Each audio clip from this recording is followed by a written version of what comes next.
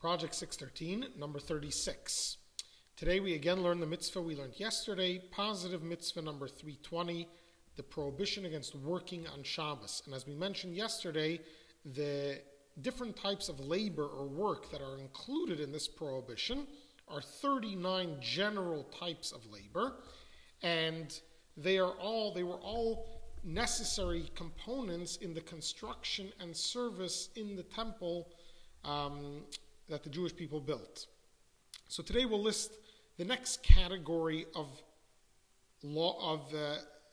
work that's prohibited on Shabbos, that was necessary for the construction of the temple, and that was there were a lot of materials and clothing needed for the temple.